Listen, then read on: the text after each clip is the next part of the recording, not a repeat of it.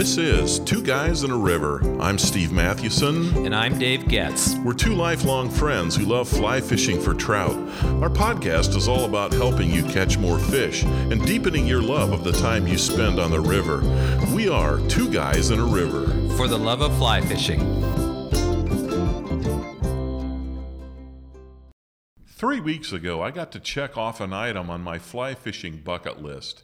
Dave and I fished the Madison River just outside Yellowstone National Park for runners, those big fish that come up out of Hebgen Lake into the Madison River en route to their spawning beds. The spawn doesn't start until after the season closes, but those big fish start moving in September, and then in October especially. So Dave and I fished one mid-October day, and on this particular day, we had booked a guide out of Blue Ribbon Flies in West Yellowstone. We've actually, we tried one afternoon, one late evening. We drove through there years ago and just got out on the water, but really weren't quite sure where some of the best places were because those fish do tend to hang out and pool up in certain places. So anyway, we booked a guide. We usually do this once a year, once every 2 years. Every time we do it, we question the expense. Absolutely. But we also always agree that it was a good investment by the time we're done, and this fine day was no exception. So first memory of the day, what would you say, Dave? Mine was my alarm going off at that horrible hour. Was it like 4:30? Oh, yeah. What time did we get up? So we were staying in the Bozeman area, and we partly because we had a place to stay that didn't cost us anything. My son-in-law's parents lived there, right. So, man, it was early. It was early.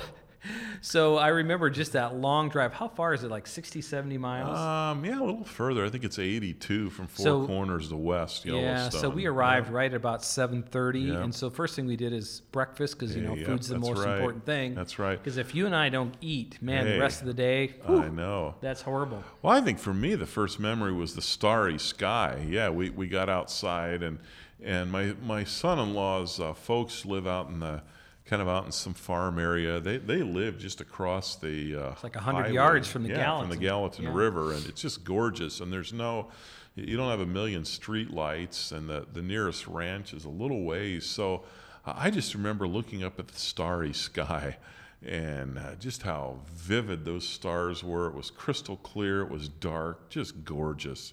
Well, when we make that drive from, let's say, Bozeman, what's the highway number? 191. Yeah, 191. Yeah. So when we make that drive, and every so often we'll go down there, sometimes we'll make that drive because it's towards Big Sky. So we fished Taylor Fork. I fished Taylor Fork before. Mm-hmm. We've gone down Fan Creek. And we've actually stopped at Red Cliff, the National Red Cliff, Forest. Yeah. But every time we drive down there, I think of the story you told coming out of Bozeman down 191 in the dark of night where you almost hit somebody. Oh, that's right. I forgot about that. Yeah, so I was just south of Four Corners, which is, it's Four Corners. There's stuff on each corner, some gas stations and a cafe and a grocery store and little coffee shops, and just really odds and ends stuff. Well, the first mile or two south of that, there's just odds and ends. It's just all kind of random. And anyway, we were headed down to meet some friends at a restaurant. We had just passed the Bozeman Hot Springs, and let's see, this was probably an November night. It was clear, but it was dark, like 5:30. And I'll never forget, all of a sudden I see these two white things walking in the road in front of me, and I mean, this all happened in a couple seconds, and I think rabbit, and then I see a man in front of me. Oh my gosh. He was an elderly man walking across the road, and I don't know to this day if he was drunk, if he was confused or what, but he was walking across. There were a bank of mailboxes, and I barely had time. I swerved, and I was cringing, afraid I'm going to hit him with my mirror, and I didn't. But you know what? That guy's tennis shoes saved his life. I was going, whatever the speed limit was, I was at the top end of it. I was within it, but it was 45 or 50. And that's horrible. And there were cars then behind me, so I was going to stop and see if he was okay, but I realized there was nowhere to pull off. This would be more dangerous. So I just kept going, and Yeah, meet our friends at a restaurant. Well, how's your day going? Oh, fine. I just about hit and killed somebody. Yeah, man. How do you eat dinner after Yeah, that? that's bad. That's bad. That's bad. But you're right. I do have that memory too when I drive down through there. Whew. All right, sorry about that macabre, start to the day, but it wasn't. Thankfully, it turned out well. Yeah, yes. Exactly. So, Steve, what were your expectations of the day? Honestly, my expectation was that we were not going to do very well because it was such a sunny, clear, warm day. And I thought, well, okay, if nothing else, we'll do this for intel. I mean, that's often why we hire guides. We could go out and strike out on our own, but it is helpful if you're only fishing somewhere for a day or two. You want to find out where are the best places to fish, because we thought about going back the next day, and we ended up not, just because the weather really changed, and we wanted to give the Gardner River another shot. But so I go there, and I'm figuring this is a beautiful day. We'll have a nice walk. We'll learn some places to fish that we can use the information in another year when the conditions are better. So I didn't expect we were going to catch anything. Yeah, I had such mixed, muddy expectations. I really didn't know what to expect. I honestly thought we were going to end up on some stretch of the Madison, directly in the park. I realized where we fished was in the park. One part of the run was in the park, and one part of the run is not in the park. I mean, that's the Yellowstone. In fact, you have to have both a Yellowstone license, Yellowstone National Park fishing license or a permit, and a Montana one, because where we fished, you'd go from one run to the next, and one run you're in Montana, and the next one you're in Yellowstone National Park. That's right. To be honest, when I found out we were going to fish Baker's Hole, I was a little bit we fished this before. So I just didn't have a lot of expectations. Yeah, that's interesting. Well, we fished Baker's Hole. It's just outside of West Yellowstone, just a couple miles west on the highway. There's a campground there. We drove just a little bit further to the west, went in on an unmarked road. And the Madison River, which has recently come out of Hebgen Lake, is winding around. I imagine if you were in an airplane looking down on it, it would look like a piece of ribbon candy. It's just all these bends that, just one right after another. And like you said, Dave, part of the time you're in Montana, part of the time you're in Yellowstone. So you've got to have a Montana license and a Yellowstone license if you're going to fish that, unless you know exactly where you are and what you're doing. Well, the fish coming up from Hebgen Lake are looking for slow spots. And talk a little bit about this. This is something actually I didn't even know. I didn't realize that there are rainbow trout that are actually running in the fall. And, it's counterintuitive. We were expecting brown trout. You caught a really nice brown. But talk a little bit about these. They call them Eagle Lake rainbows. Yeah, the Eagle Lake rainbows. There's a lake. Is that in California? I think so, yeah. And they were in danger of being extinct, and so they brought some of the roe or the eggs and maybe some fry as well, and planted them in Hebgen just so they could keep them going. They're really a steelhead, and you caught a monster. I mean, you got a 21-incher. It was fat. That thing took forever to land, too. It was the heaviest fish I've ever caught on a fly rod. I've caught longer fish, the 23, 24, but I've never caught one that was so thick and heavy. Oh, it was a brute, just a big football. Yeah, so the fish coming up from Hebgen are, and you talk about this, that they are looking for slow places in the current. And why is that? Yeah, well, because they're in Hebgen Lake, they're hunkered down at the bottom. They're not used to fighting currents, so when they come up the river, they're not looking at the same places that the residents are. The river fish are holding in. Again, that's why they're fatter. Yeah, right? It's exactly it. They don't have to fight that current. Now, obviously, the resident fish are not always in the fast raging water, but still. They're in some of those runs where it's deeper, but it's still the current's moving along. But no, these bigger fish, they want as slow as possible. So that's kind of where you have to find them. Let's talk about the fish we landed. Talk about that brown. You caught that brown. I thought that was a nice. That was. Brown. Was that 20 inches? Yeah, it was 19-inch brown. That was a nice. I was so envious of you. The big old hook jaw and. That thing looked really, really great. That was, and caught it on a nymph. yeah, we'll talk about the patterns that we were using, but honestly, we didn't catch a lot of fish, did we? I No. mean, we each couple fish, and then I bonus round, I caught a bunch of large whitefish, and they were huge. I've never caught whitefish that big, 18, 19 inches, just big old things. And I don't think I caught a one whitefish. no, I know it. No, Strange. And once again, you got the whole trip. You got the award for the biggest trout every time we were out. That was a monster. So when we were fishing on the top fly we were fishing a stonefly, smaller stonefly pattern. We were nymph fishing, and then the dropper was fishing this olive serendipity, which is essentially a caddis emerger. And I fished a long time, and I was like tired by the time I caught this fish. But when that thing hit, it took me, I would say, 15 to 20 minutes to land that fish. Wouldn't you say? Oh, yeah, at least. And I had to run down about 200 yards down the river. I would have never caught it. You were doing everything right. You were doing everything right. It just, that guy it was wanted to so run. heavy. Oh, it was. And it just would not tire out. And Yep. I at some point, I thought I would not catch it. I seriously thought, there's no way I'm bringing this in.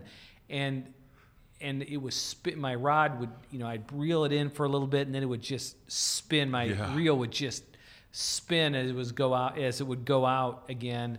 And there was a moment. Well, the reason why I didn't lose it was we were fishing 7 foot 2x leaders, right? Yeah. So our tippet was 2x. Yep. So we were, what's that, about 10 pounds, 15 pounds? I don't know what it is. Yeah. But it wasn't like 3-pound tippet. Right, yeah. So I would have lost that fish easily because there's no way yeah. I would have brought that thing in. Yeah. But it was the heaviest fish I've ever caught on a fly rod, or at least my 9'6". Sure. And it was just an amazing fish. And then right after that, you caught a really nice rainbow that wasn't much smaller than that. No, I mean, it was probably about 19 inches as well. Not as big as the one you caught, but it was a gorgeous fish. Beautiful, beautiful colors to it. That was a lot of fun. Like you said, the patterns we simply use a stone fly as a lead fly, and then we use the caddis emerger. Yeah, again, caddis aren't happening then, but that olive serendipity was a good trailer fly, and our guide likes to do that, he said, because they act as an emerger when that fly swings, and I'm trying to remember, did you pick yours up on a swing? I did. It was right at the end Yep. of the drift, yeah. Yeah. And like you said, too, you don't need an egg pattern this early. The fish are on the move, but they're not spawning yet. They're heading to their spawning Well, he ground. also mentioned that he said when they're spawning, like November 1st, or if they're coming up and actually spawning, he says they won't hit anything. You Yeah. can dangle anything before their nose, and they're just not going to hit it. Yep. So, Well, what surprised you, Dave? Anything on that day? oh man, it was one of those vectoring moments in terms of fly fishing for me. Partly because from when we started out with Curtis, our guide, I looked him in the eye and I said, Curtis, the only way this trip is not going to be a good trip is if you don't correct me all day long, because I want to hear everything I'm doing wrong all day long. And oh my. He never stopped talking. He never stopped talking, and he was so good, so patient. He was. But one of the things he talked about was when you're nymph fishing, if it is not easy, you're doing it wrong. Yeah. That felt so counterintuitive. Yep. Even when you're tossing in the wind. He said, Yeah. the problem is that when you're casting into the wind and you try harder, it doesn't make the fly go any better. No. He says you need to stay with your natural swing. So he talked about different ways to cast the fly, especially when you're casting upstream and you're on you're casting to your right, which is an awkward cast. Yeah, so right? the river is running from your right to your left. left, and you're casting up. So that was the first thing. Just he was an engineer. So he said, what, cast down and then just flip it back. Flip it back, Yeah. right? Exactly. Kind of keep your arm straight.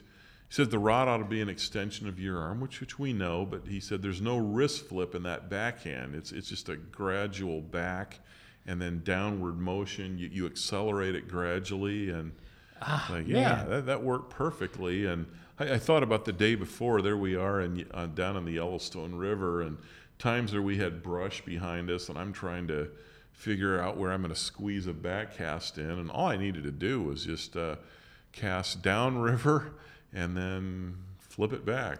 Well, talk about, his thing, look, lift, and backhand. Talk about, that's what he was talking about. Yeah, right. So you cast down river, kind of parallel with the river. You take a look just to make sure, okay, everything's laid out. Then you lift your rod so that you're getting your line off the water. That's the surface tension. That's what slows things down. And then once that's off, then you just do the backhand. Yeah. And it really does work well, very efficient. And it's the rod then that's doing the work. And where I really learned this was when I would go back to my bad habits of, quote, trying harder when the wind would come up. Because we had some bad wind. And actually, I was so glad I had that 9'6" weight rod. But I would try harder, like put more torque into my arm. And it never helped. And so he just said, listen, it doesn't matter how windy it is. You've got to do the same stroke. And if it becomes hard, it's wrong. And so all of his philosophy came from, because he's in engineering. Yeah. He said, so much of life you have to try harder, and that works. He said, not with nymph fishing, not with your stroke. He said, if it becomes hard, then you're doing it wrong. It should be really easy. Yep. Of course, then he took the rod and cast 100 feet like it was like it was really easy. This guy was an amazing guy. So that was big. He was big on mending too, wasn't he? Yeah, we'll talk about that. Yeah. Remember, the first couple things he said, one is, as soon as you're tossing it to the right and the river's moving from right to left, the first thing you do is what he called a stack mend, which is just kind of the first mend. And it's not until the strike indicator gets almost even with you that you do what he calls the full mend. Right. In other words, you don't have to do it all at once. You do your mend in kind of a small series of mends. And what that does is it keeps you from disrupting the strike indicator. Because I know a lot of times I'll just try to do a full mend right away, and it kind of jerks your strike indicator, which means that your nymph rig is kind of jerking back as well. So yeah, just do it in a series, and it's not until that indicator's in front of you, because it's not going to be deep enough until that point. Right. At least in a little bit bigger river. Now, okay, it might be different if you're on a smaller stream, but that was something else too. He talked about the surface tension being the issue. Well, no. Even before we get to that, remember how he showed us that if he told us to watch the speed of our strike indicator, and that when it goes slower than those bubbles on the surface, we're at the right depth, because the current at the bottom of a river is always slower than the current on the surface. Yeah, that's fascinating, isn't it? I've heard that before, but I've never really thought about it in terms of practically. Right. What does it mean for nymph fishing, right? Yep. So, couple things. One is making sure, it's important to mend when the nymph first hits the water, but it's not really. The other thing he said was, right when the strike indicator gets past you, which you said, it's really at the right depth. So that's where you really need to focus on your different mending that you need to do. And you want to mend out line.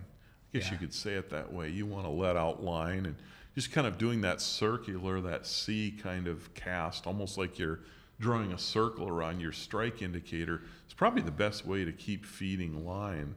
Well, he also said, Dave, you've got this Sage 1 rod. He said, I have a rod like this. I use it for streamers. I love this rod. He said, it's not the best rod for mending because it doesn't have flexibility from side to side.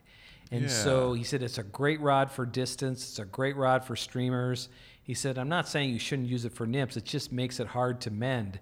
And he is so right. I realized throughout the day, that rod is really, it just doesn't, it's so stiff that it has no flex from left to right. And it just made the day difficult. I realized this guy told me, do you remember he said he had like 48 fly rods? Yeah, I know. He said, and I've got fly rods with 6 weight. I got a 9'6" that has 5 weight on. I've got a 9'6" that has 7 weight on. This guy was just an encyclopedia. I know. It was crazy. It was just, the conversation was so great through the day because he was continually educating without judging you. Yeah, he really was. And he was so patient. I was thinking, Yep. dude, how can this guy be so patient? I know. He had that right balance between intensity but laid back, if you know what I mean. So, any funny moments that you remember? Well, I think you dropped your sandwich during lunch. Yeah, right in the dirt. You picked it up and just finished it off. I thought, well, I can eat half of this, but about halfway through the sandwich, I was like, okay, I don't want to taste grit from the dirt here by Baker's Hole. So. And within like 30 minutes of fly fishing, I had hooked the guide's finger deep. I mean, this hook went deep into his finger. Like, seriously, it went all the way to the shaft. I mean, it was so deep. So we had to figure that piece out. Oh, man. You know, we did that little technique where you take a little that's fly right. line and around the bottom of the hook. Worked. And he wasn't fazed by it a bit. It didn't bother him. So anything that you'd say when you think about the day that you like best? You know, honestly, well, obviously catching that big fish, right? That was the fattest, biggest, heaviest fish I've ever caught in a fly rod. Yeah.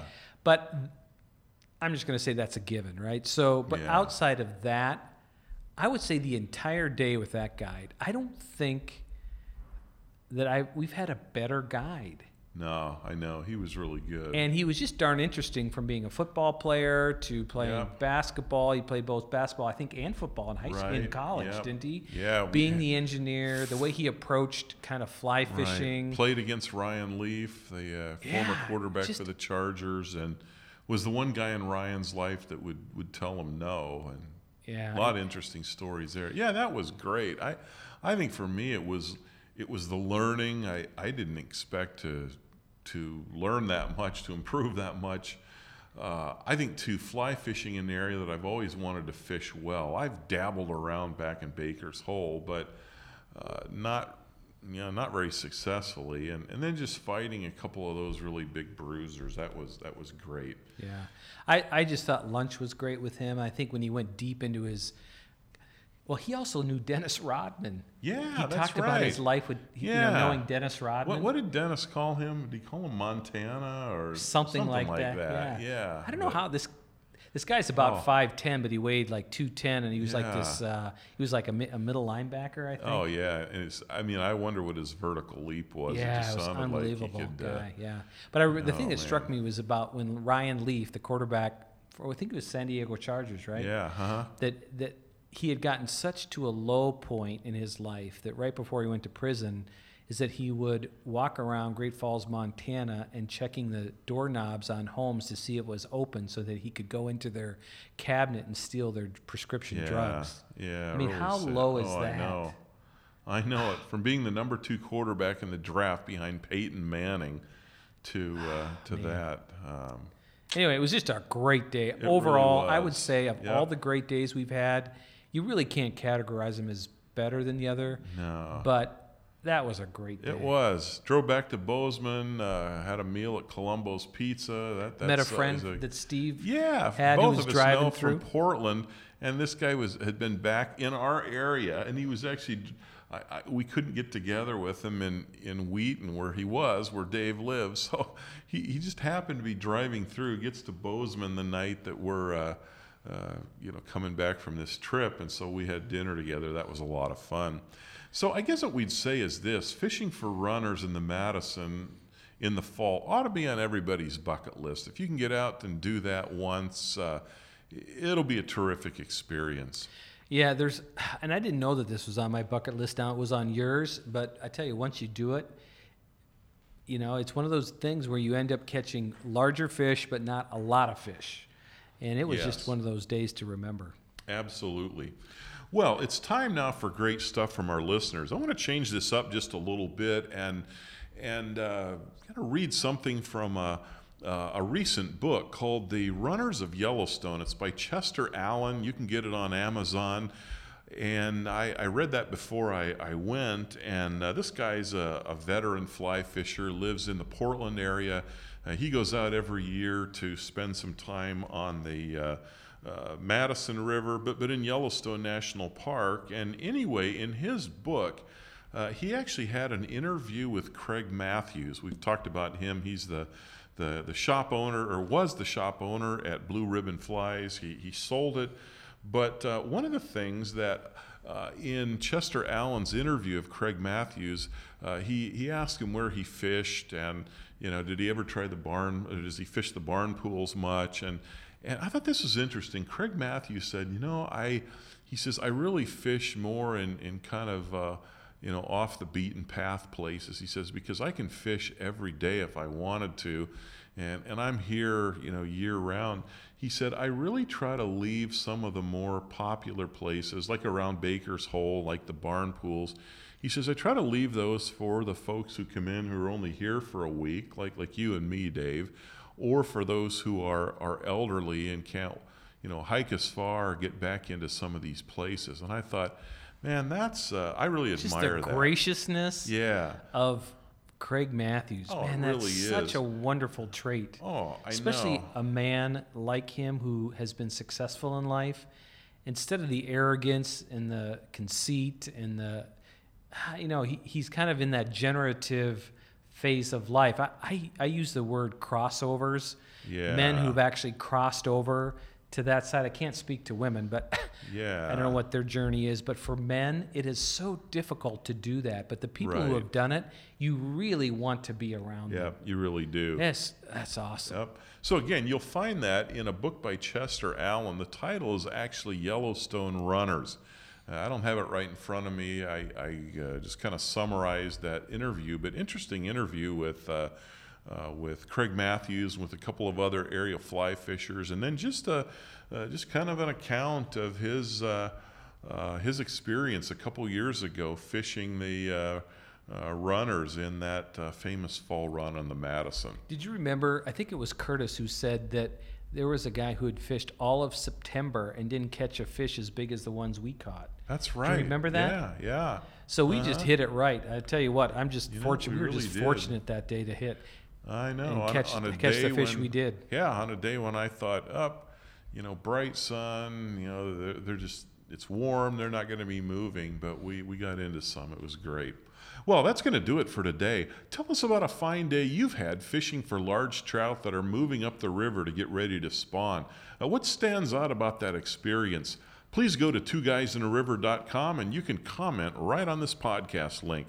What fine days have you had fly fishing for the big brutes that are on the move up the river? You can find Two Guys in a River on all the social platforms, and we'd love to hear from you there. Each week we publish a new episode on our website, and we've received so many great notes from you through the years about the podcast, and we keep saying, hey, if you want to promote the podcast, best thing you can do is just tell somebody about it. Just promote the podcast. The other thing is we'd love for you to promote or talk about our book, The Fly Fisher's Book of Lists. Life is short, catch more fish. We think that the holiday season is a great time to buy a bunch of these as stocking stuffers. So Absolutely. You can buy it on Amazon, or you can go through our website and click on the link and buy the book. Well, thanks again for listening. I'm Steve Mathewson. And I'm Dave Getz. Until next time, we are Two Guys in a River. For the love of fly fishing.